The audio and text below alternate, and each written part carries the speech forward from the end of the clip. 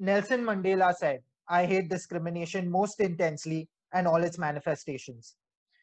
Abraham Heschel said, racism is man's gravest threat to man, the maximum of hatred for a minimum of reason.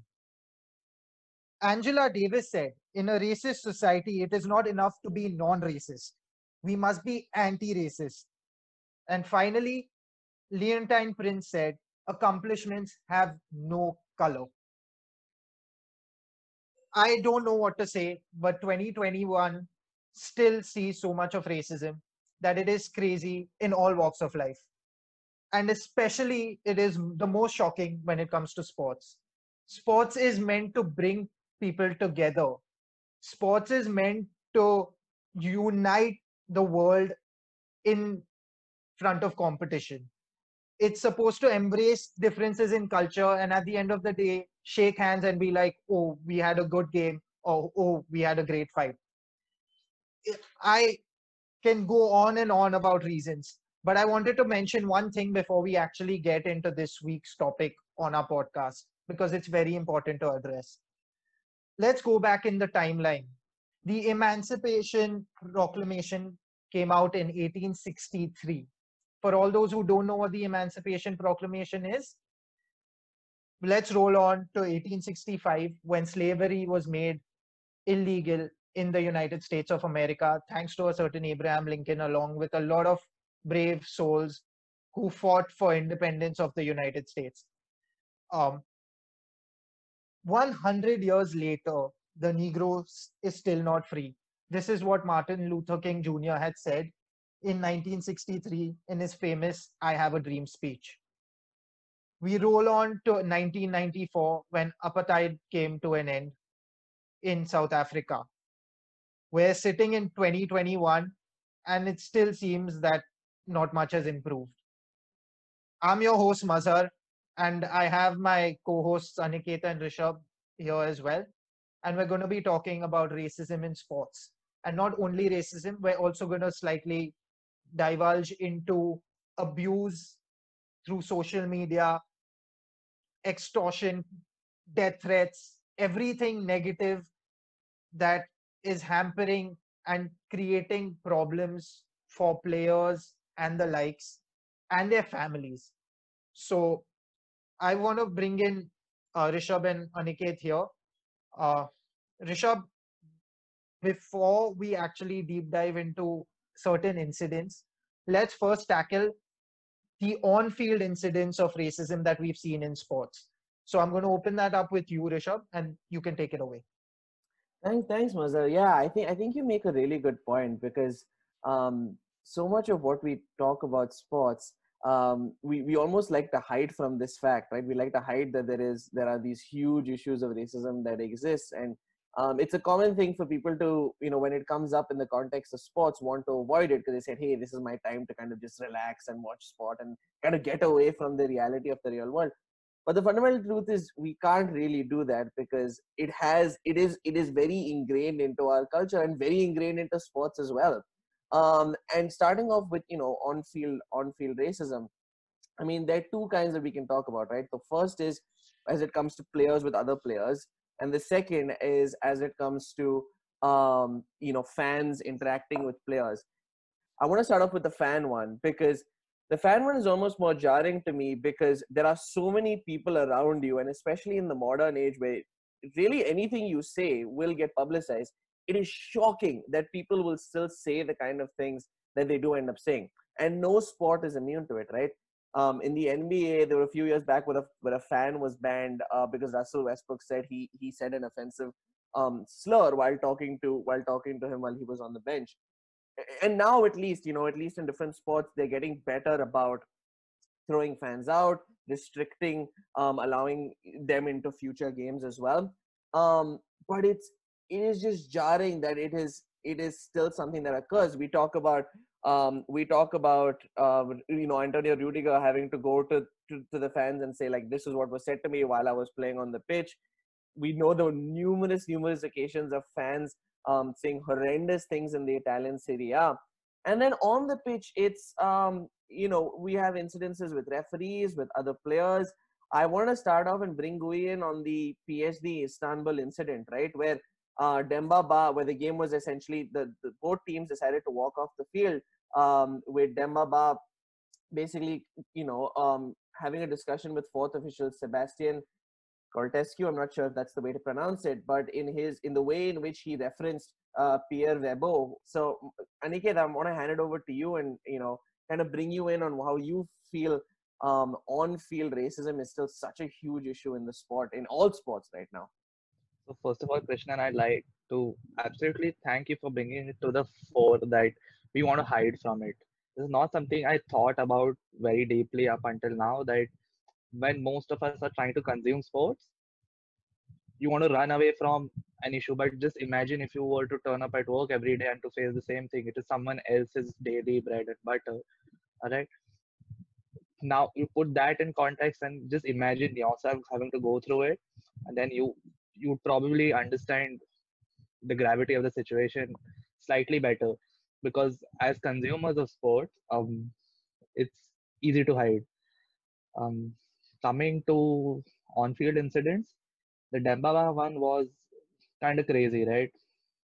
Why so? Because I don't mean to say that it would be any easier if the case would have been different, but fans being racist has been around for a while.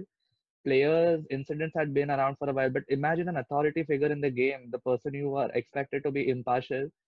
uh, you kind of see a clear bias. You'd absolutely again, if you want to put if anyone wants to understand how difficult it must be to take, I think they need to put it in context for their own lives. Imagine your supervisor were to be openly biased against you for no for absolutely no reason, when their whole job is to be impartial and conduct a certain duty. Krishnan mentioned this area, notorious in terms of number of incidents which have taken place with fans. Cagliari fans, um, monkey chanting when Moise Kean was on the field.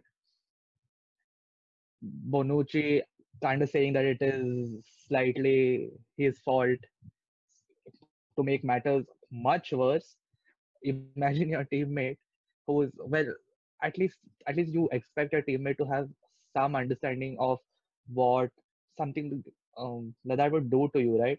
Imagine imagine again, this is one thing. Krishnan put it in great context for me, and now every thought I play in my mind is just that, put it in context for yourself. Imagine that happening to you at work. Which means it's happening to you every day, right? It's not an isolated incident. So that happened. Bonucci not, I mean, openly not backing Keane. There has been an incident with Balotelli, with Lukaku. If I'm not wrong, AC Milan had a walk off against in a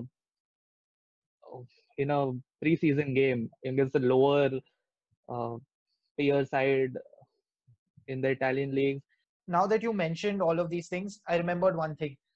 The ironic part or the sad part about Italian football is one of AC Milan's best ever players, a Ballon d'Or winner, the first ever Ballon d'Or winner outside of Europe, was an African, right? George Weah.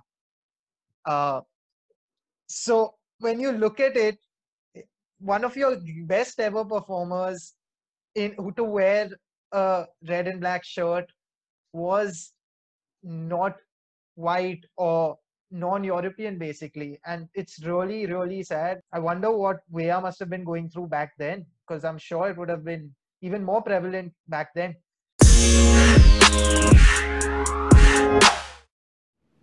Hey, are you like us and trying to make your own podcast but aren't really sure where to get started? Well, when we first began, we didn't really know how to get our podcast out there to the hundreds of different podcast platforms. That's where Anchor comes in. Anchor is your one-stop shop for all things podcasting from start to finish. It allows you to record and edit your podcast, and then when you're ready to publish, distributes it to a ton of podcasting platforms, including Spotify and Apple Podcasts. Once you've posted your episode, Anchor tracks listening across platforms and graphs your performance across countries, age groups, and platforms. That's how we know that 4% of our listeners are in Hong Kong. If you're listening from Hong Kong right now, well, thank you. And Anchor is totally free.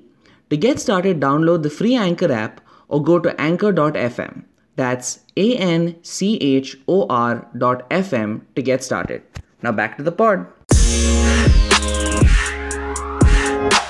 And there have been countless incidents there. There have been countless incidents in So the Premier League as well, which, you're talking about England, right? Oh, so-called peak of modern society, but it's absolutely horrendous because Zaha's had those incidents.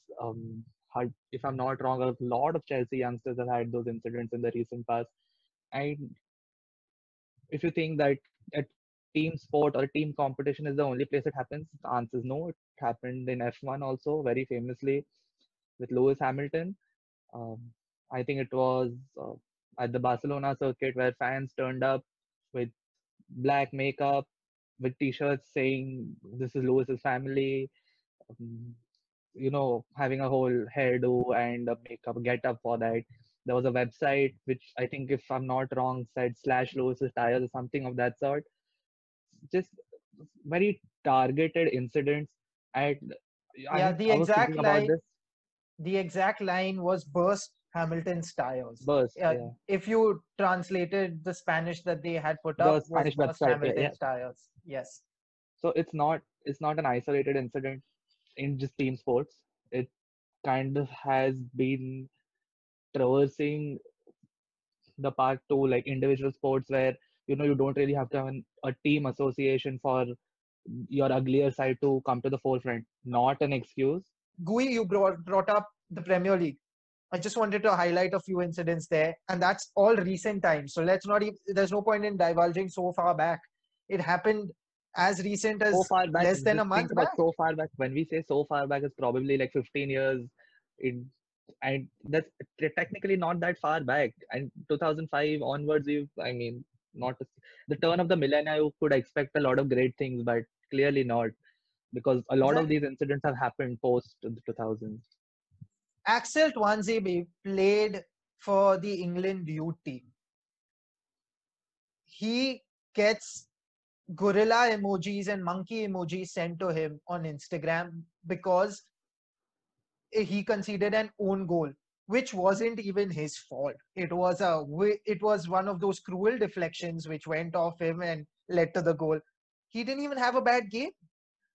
I just did not understand that it didn't make any sense from any point or any angle to be racist towards Axel Tuanzebe.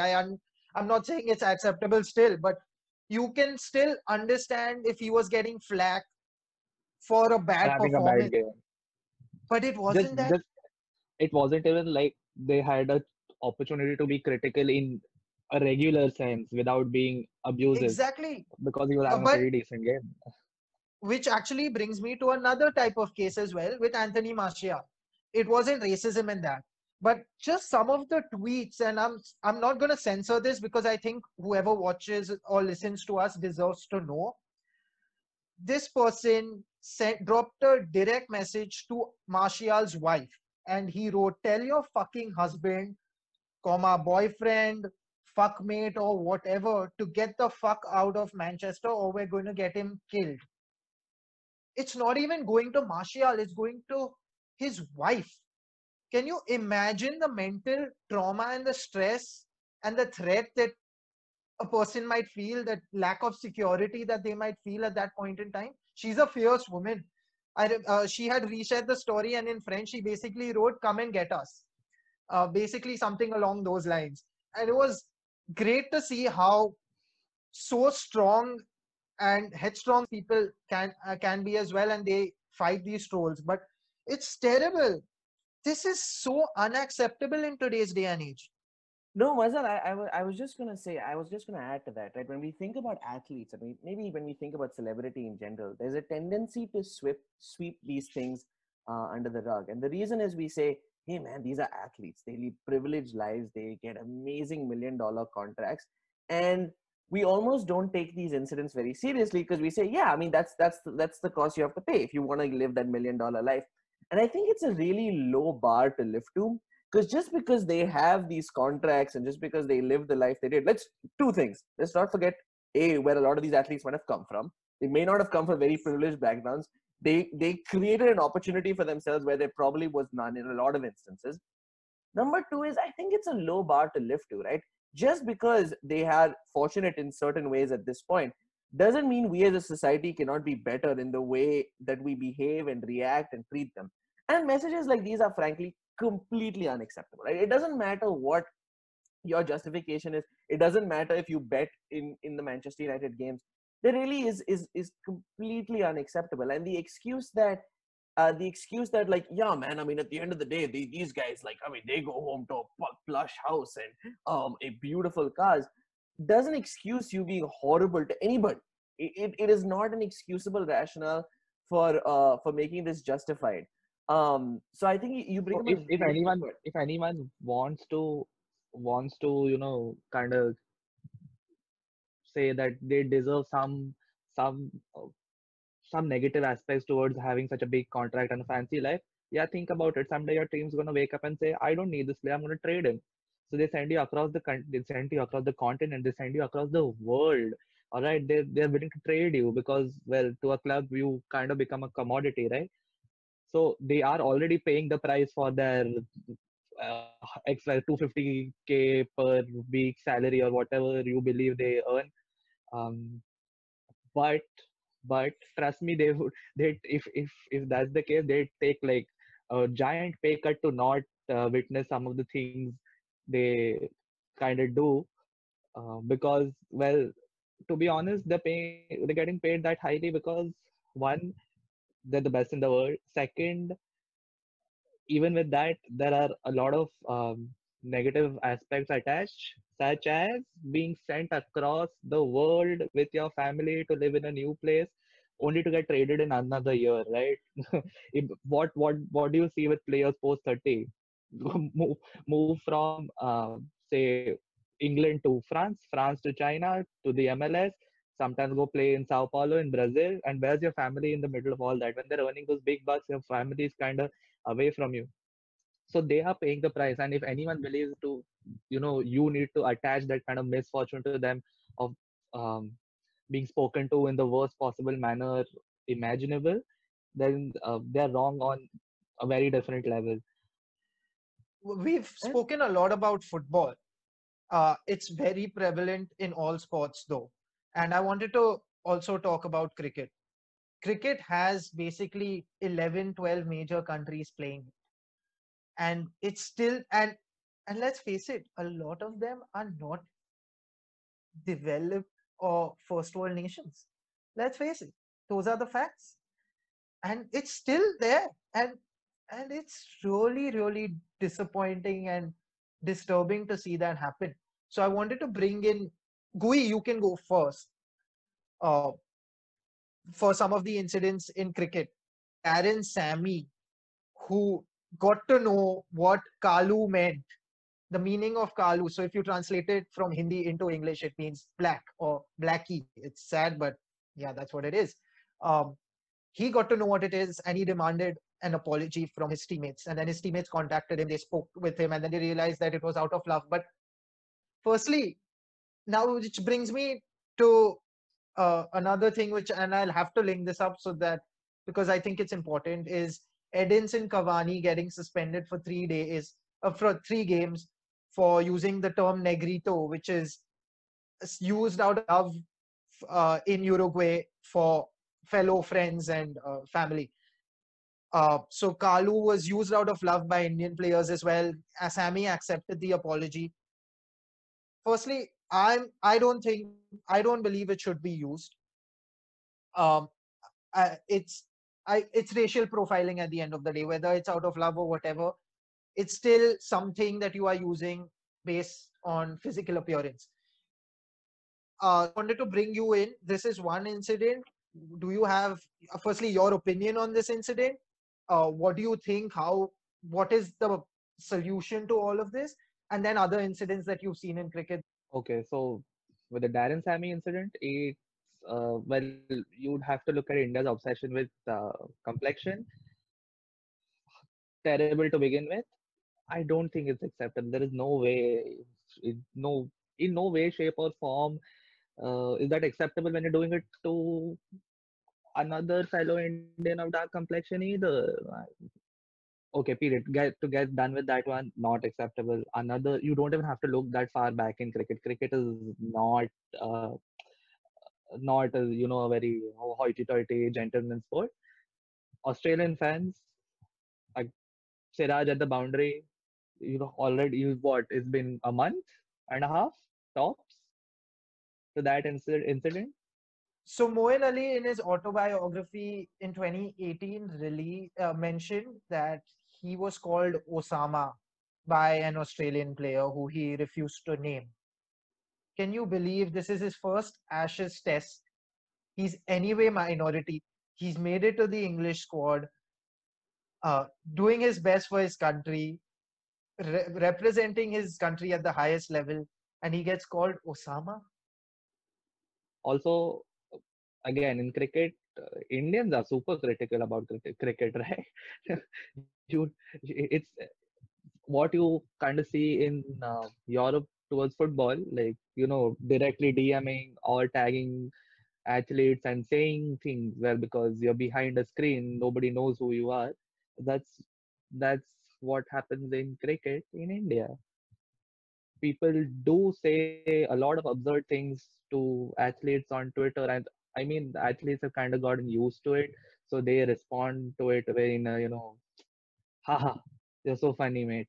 But don't, like, people need to get an idea that it's not okay, and you don't have to have the just because you have the privilege of sitting behind the phone screen and typing it in as an anonymous person. It's not, and we said it right, it's not, it doesn't have to be racist for it to be unacceptable.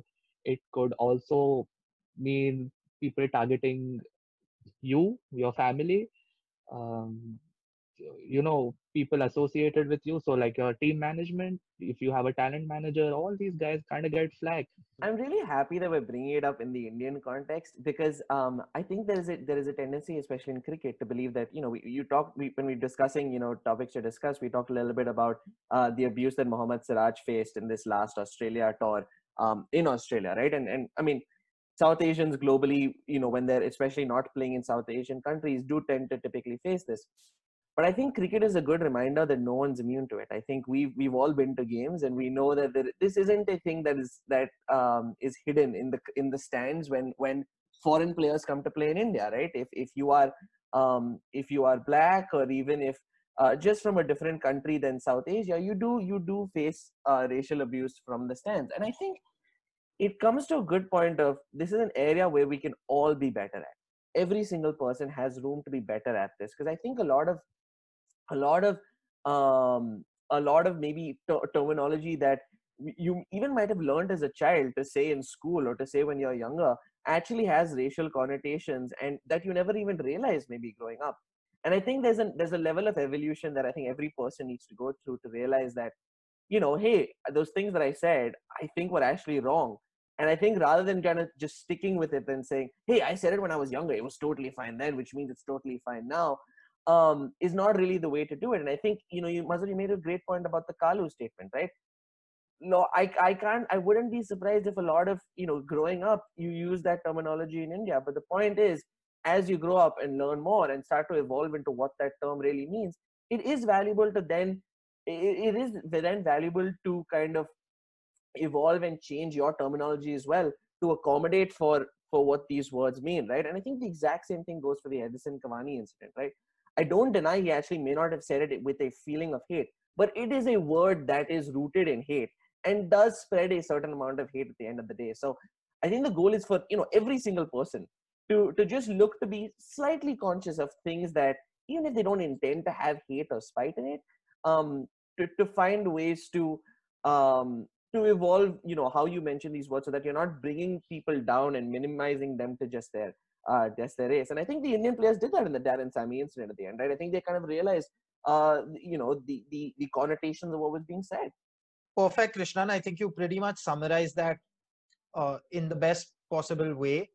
Now, these are on-field incidents, or not necessarily the Sammy case, but the other cases for sure. generally on-field cases in sports. Let's move on to some of the cases that are lesser known or lesser heard of off the field that happen as well, and then suddenly blows out because someone then goes on to social media and talks about it, or basically presents their points or what they experienced and shares it with the world.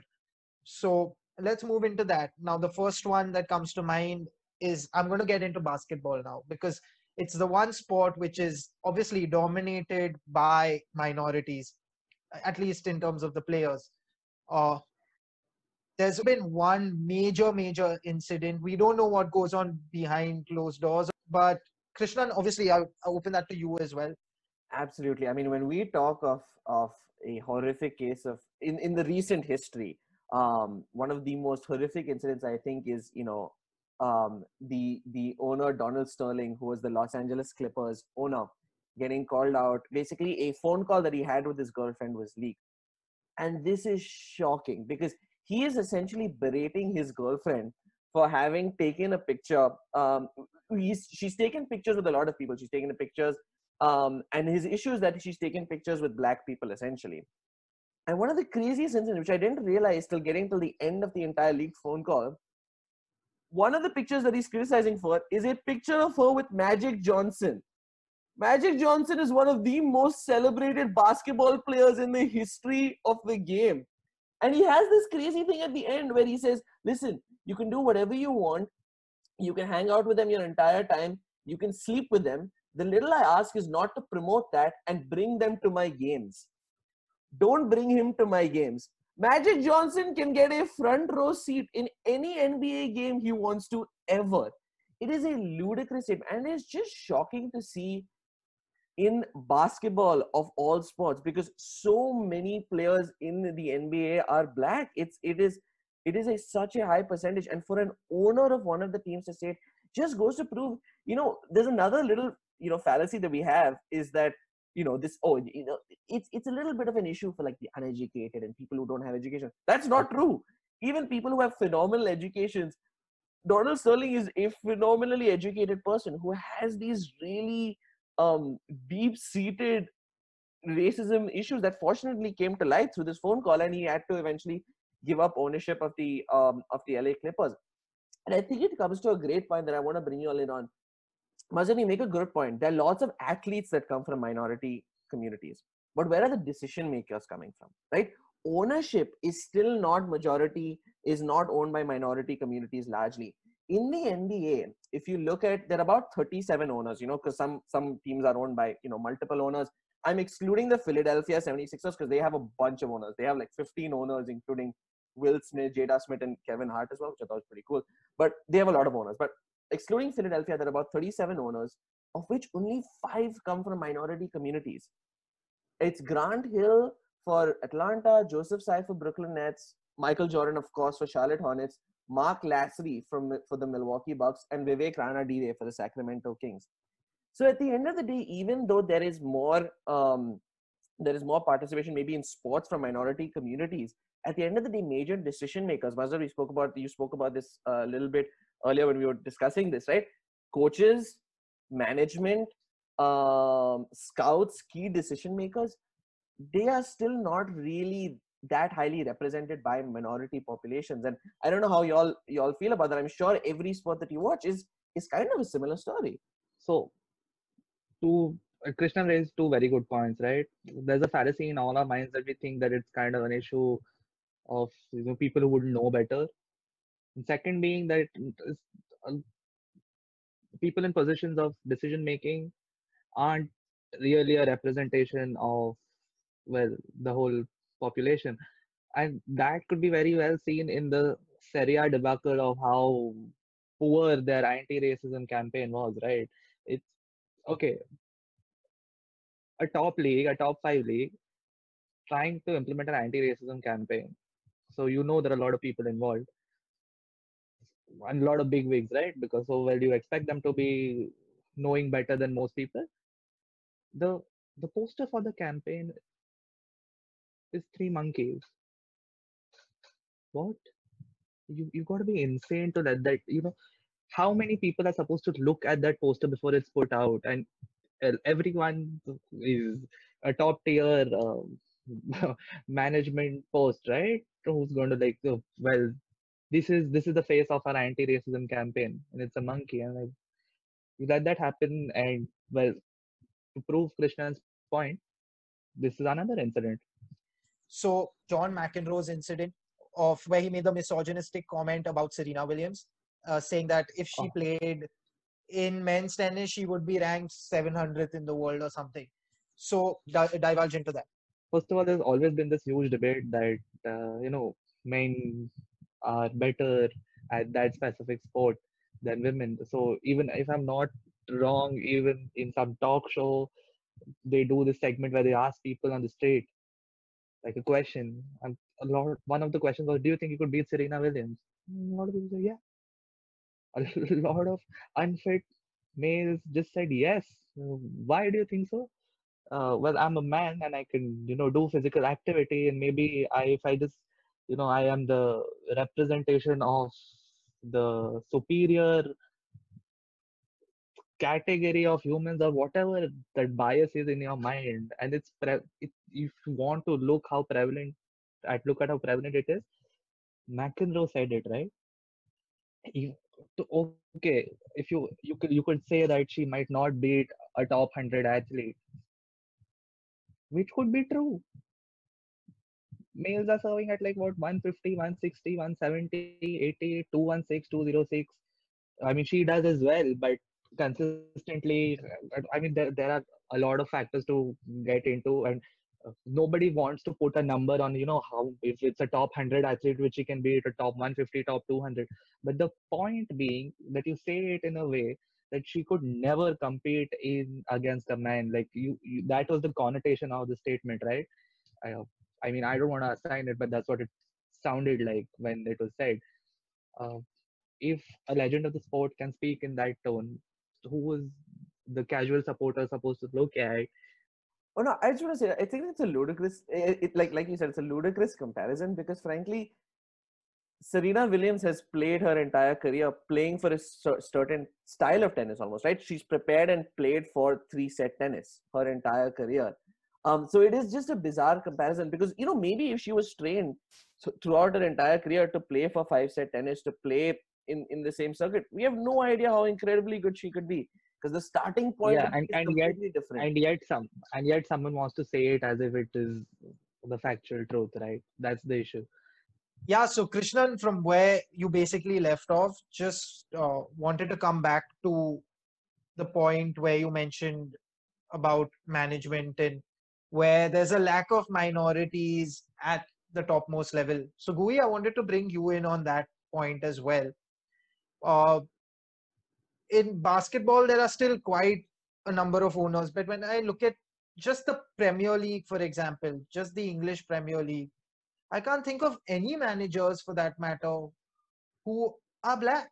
Like, yes, there are a few who are, let's say, the not non-white, but uh, I can't think of any black managers, so to speak. So, do you think that's something to do with the system, or do you see that just being a different case altogether?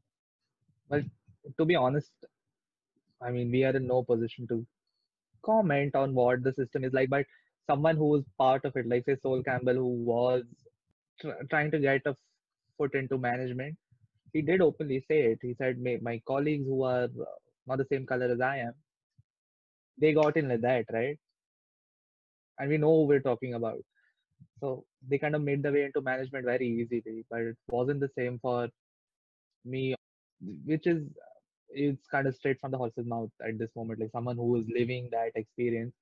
Um, and well, the Premier League, the Premier League majority white in terms of managers. I can't think. I mean, one famous man who is not even the Prem, Vieira, who is, if I'm not wrong, he had a stint in France. Henri had his stint in France as well, now in Canada. But these are all like super popular names as players. Like, how they've Like they command a lot of value in the sense that they've played at they played the top tier of football, so they must know. But when someone as popular as Sol Campbell said it, you can't take it at face value.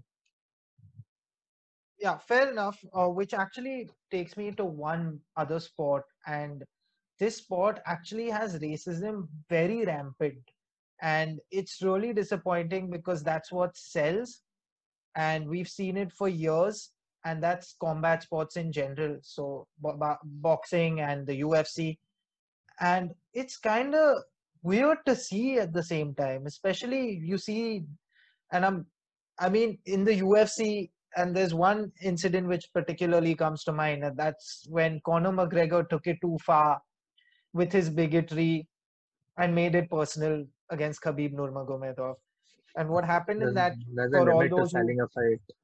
There's a limit to exactly selling there a fight. is Someone is for sure, and I feel like Conor was good in terms of handling that aspect, but he really overdid it with Khabib.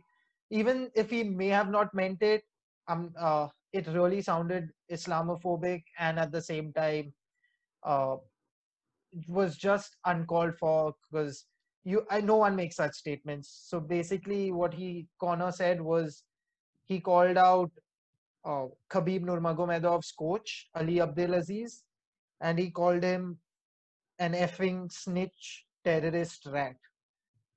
Um, And then he also, one more thing where he really hurt religious sentiments was he offered his proper 12 whiskey to Khabib, knowing that Khabib's a Muslim and uh, alcohol is something that he will not appreciate being offered for sure. So, uh, just if, I mean, we're talking about one of the biggest athletes in the world, one of the richest athletes in the world, doing something like this on and the world is watching. It sends out such a wrong message. People, at the end of the day, people aspire to be like Connor in a lot of ways. So it's spreading such a wrong message out to the Irish youngsters as well, especially who dream of being a Conor McGregor one day. So really, very uncalled for, very wrong. Uh, Religion has no place in sports as well. Religious discrimination. Sports is meant to be people playing on the pitch, people fighting in this case, people racing, whatever it is. And everyone's equal at the end of the day, and everyone has to be judged purely based on their skills. That's why we are so against doping. We did an entire episode on that as well. You can check that out. But I think we all agree that till things don't improve and people aren't educated more, things are going to stay the same. And Mazhar, you hit the nail on the head, right? I mean, hate sells at the end of the day, right? Especially in combat sports, right? At the end of the day, they want to sell. I mean, we all know that it's a little bit of a charade at times, right? Sometimes it is a little bit of a charade and they like to hype it up because it is a combat based sport. You want to almost make the fans believe that these guys really hate each other. And what ends up happening is, I think people like Conor McGregor, like people who we think of as trash talkers, right? Conor McGregor, Chael Sonnen, people who kind of get carried away in that and go into a territory that is not acceptable. And I think, let's be honest, we all love the trash talk. We all really enjoy when it's heated between them. But there is a point at which it crosses the line. You make a really good point. Conor McGregor in that fight with Khabib on a number of instances and on this Islamophobia point really did cross the line of what is acceptable. And where people started to come down on UFC management and Dana White to a large extent was, hey, like you haven't done a whole lot to reel him back on this one. You've kind of given this like, hey man, Connor's corner kind of thing. Because you knew at the end of the day, this is what sells. This is what is really exciting for fans. They want there to be added animosity. And it's disappointing because I understand wanting to make your business as good as it is, but I think there are lines that need to be drawn on where it is that it's crossing the line. And listen, this will happen a lot in combat sports because these guys get into a zone where their only focus is to just completely bash the other person, and it'll naturally cross the line. The job of management is to ensure that's reeled in, ensure that cannot happen, and make sure that they don't stand by any statement that is made by someone who actually says them. I think Chael Sonnen also had something where I think in his fight with either Anderson Silva or maybe one of the Brazilian fighters basically was talking about how when he was growing up, when I was growing up in America, I had this life of, I'd wake up, eat cereal, and talk to my friends about the latest technology. Well, I'm sure, and when I was in, Brazil, it was me watching kids going outside and fighting in the mud. But like you said, Maz, I mean, they do it because it builds, it gets the YouTube clicks, it gets the people more and more excited for the fight. But it's absolutely the wrong message to be sending. Yeah, I mean, Vince McMahon never sold a fight in this sense, right? Again, a lot of people might kind of get, oh, don't bring WWE in, but well, they are also in the business of selling a fight. They have storyboards. They do storyboards. Oh, it's openly discussed. Everyone knows. They do. There is a storyboard. They play out. It's essentially two people who will fight, but well, they know the outcome. They know all of it. So the whole build up is something which is designed to hype up the fight. I don't think Vince McMahon would let something like that fly. Okay, I don't know much about Vince McMahon's management style, but yeah, I mean, it is the management's job. Krishnan said it, like, fight promotion is one thing, but uh, to keep the fight promotion within the boundaries of, well, just basic respect. I mean, okay, just don't be disrespectful. Like, that's it. That's all you have to tell the people promoting the fight, right? But I think well, more Conor than did it. disrespectful, Gui, it's just don't basically Be a don't decent touch on human. race, don't touch on religion because these are sensitive topics. Leave out sensitive topics. Even when you get personal, know how to get personal without really demeaning someone to such a level where they want to break your head. That is Yeah. the key. Because anyway want to break ahead in the UFC, but so, like, why do you want to push it that far? Jake Paul in his call outs, if I'm not even sure if it's Jake Paul or Logan Paul or whichever one that pays, but yeah, I'm sorry, I'm not in tune with the YouTube fight scene. but, but yeah, this is horrible calling out, like you're mentioning people's families. It's just like a generated trend where you want to hype up or amp up a scenario by spewing hate. Yeah, go for something which is okay, demeaning, but not in the sense that, I'm going to take some, like, personal offense because talking about things which I hold very dear to my heart. It's fine. Just so keep all your hate to a certain territory. I mean, you're doing it for a purpose of promotion, right? At least in that sense, you could kind of rein it in. But I mean, it shows poor judgment on the part of the athletes and the management to let something like that fly. Exactly.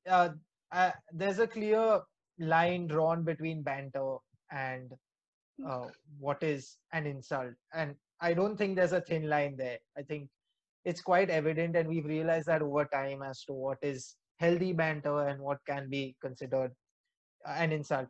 Wanted to now, I know we've been diving into a lot of negatives around what's happening, but let's not forget that people are doing a lot to promote anti racism, to just make society more aware and better. There are steps being taken by a lot of different organizations and people. So, guys, both of you can just, if you want to discuss some of the nice or the positive stories or positive impacts that the recent anti-racism drives have been having on society and trying to improve the world in general. I mean, that's that. The great part of it. This is why we're talking. This is why people want athletes to speak out. Right? Why so many people are excited that athletes are speaking out is at the end of the day, if LeBron James, when he was in Cleveland, puts out a tweet, I can bet you a hell of a lot more people are seeing his tweet than the governor of Ohio. I can bet that. And that's the thing. That's the amazing thing is these athletes have so much reach in their opinion. They have so much reach in their ability to impact young people's minds, and we've seen it for a while now. The impact that athletes have and what they've worked to do to bring racism to the forefront. I want to go back even back in the day. Um, Kareem Abdul-Jabbar, Bill Russell, and Muhammad Ali working together to kind of fight issues of racism and racial injustice in the US. I know I'm cornering a little bit on the NBA because there have been a few incidents that have happened recently that I want to bring to light. In the bubble, after the shooting of Jacob Blake, the Bucks decided that they wanted to sit out Game 5. And the beauty of this is players have found a way to put these issues above themselves. This is an inconvenience. This is not something where it's like, oh, we're tired, we want to rest. No, this is a pain. No one wanted to spend more time in the bubble, let alone NBA players. But they took that sacrifice because they realized there were issues far larger than sports, and they had a voice that could actually impact a lot of people around them. I mean, the same thing I think comes back to the Istanbul and PSG case, right? At the end of the day, even the PSG players, that's a game most bettors would say they are likely to win. It's a hell of a lot of a pain to have to reschedule that game and fit it into your other league games and everything else. But they made that sacrifice because they realized this issue is way bigger. And it wasn't even like PSG was like, really, do we have to do this? As soon as Marquinhos found out that this is what happened, Marquinhos was like, yeah, we're not playing this game. And he was PSG's captain. I want to bring in one last point because I saw this video. LeBron has this show called The Shop. It's this HBO show, which is awesome. And he did this video with Barack Obama. And when in the bubble, when people were sitting out, a few players, which I believe was LeBron, Chris Paul, Carmelo Anthony, and I think Russell Westbrook, kind of basically called up Obama. And they basically said, hey, listen, we're athletes. We don't know how to influence policy, but we want to make a difference. What do we do? And that's the beauty of, I think that's such a beautiful message because let's be honest, not all of us are experts at everything, right? I mean, I don't know that much about policy. I don't know that much about quantitative physics, right? But the goal is, if you have a voice like these athletes do, the beauty is they're finding ways to tie up with people who are more knowledgeable and bring forth a really positive message. And I thought it was so touching to have the humility to say, listen, dude, I don't know how to solve this. You work in this area. Tell us what you think is a good approach for it. And it makes such a huge difference. It's immensely inspiring. And it's a good message to believe that, hey, even if you're not an expert in this area, there are things that you can do. So I was really, really touched, and I thought it was just an incredible message that these guys put out during the bubble, and the athletes have done over a period of time to tackle the issue of racial injustice. Massive shout out to Lewis Hamilton. He does not need a shout out from anyone. Let's be clear. But the guy, I mean, Seven-time world champion, baby. yeah. Seven. So This is his greatest shout out, all about sports, the podcast. so here's the thing. Man wears a t-shirt is slightly different. The FI does not like it, even though there is a We Race as one campaign and things like that. But he wears a t-shirt which is like, oh, okay, no, we can't have this on. And all of a sudden, the eyes are not on a generic, like, everyone's gone from, okay, there is a large scale BLM movement, and they've suddenly zeroed in on this, and they see that, well, that here is one isolated case where the organization is not being able to fully back its athlete, and now people's focus is kind of on what the athlete is doing, and this is like all down to, well, how popular Lewis Hamilton is, right? You and I could do it, and we'd have nowhere close to the same number of eyeballs on us. So just the amount of attention they garner towards a positive movement, and Christian said it, we like, LeBron could put out a tweet and more people would like that tweet than people would, well, see a tweet by just a policymaker. And athletes do have the reach, they do have the ability to influence people. And I think the last year has evidently shown us that it is a possibility to there is a possibility for athletes to kind of help the cause, and it's not centered around them. It is centered around, well, a much larger movement. And I think, just going to the point of all of us being able to do something for this, Linktree actually has a page which is link, so linktr.ee/action. If you go to Linktree/action, they have a few different options that you can choose if you want to donate to a particular cause, if you want to educate yourself on a particular issue. Do check out that website. We thought it was pretty helpful. Obviously, I'm sure people are aware of greater and better organizations to contribute to, but that's one way that you can chip in, being an everyday person. Even if you can't chip in financially, there's always more to learn. I know for sure over the last few years there's a lot more that I learned with all these issues happening in sports, and sports was my way into learning more about these issues. So if that's something you're interested in, do check that out. Yeah, so thanks so much, Gui and Krishnan. I think we touched upon a lot of important things. This is the biggest issue, not only in sports, but in the world. And I'm so glad that now we have an opportunity to actually voice our opinions on platforms and share all these thoughts and hope for a better future. And so, to all those who have tuned in, thank you so much. Please do share your comments and thoughts with us on on all our social media platforms. We're on 25 podcast platforms as well. We're doing our best to not only share our opinions as fans of sports, but also be better humans ourselves. Racism is absolutely disgraceful and cannot exist in today's world and should not exist. There's nothing different between a white man, an Asian man, a black man, or anyone for that matter. This needs to end, and it needs to end soon. Thank you for tuning in, and we'll be back with a new episode next week. Till then, take care, stay safe, and see you soon. Bye bye.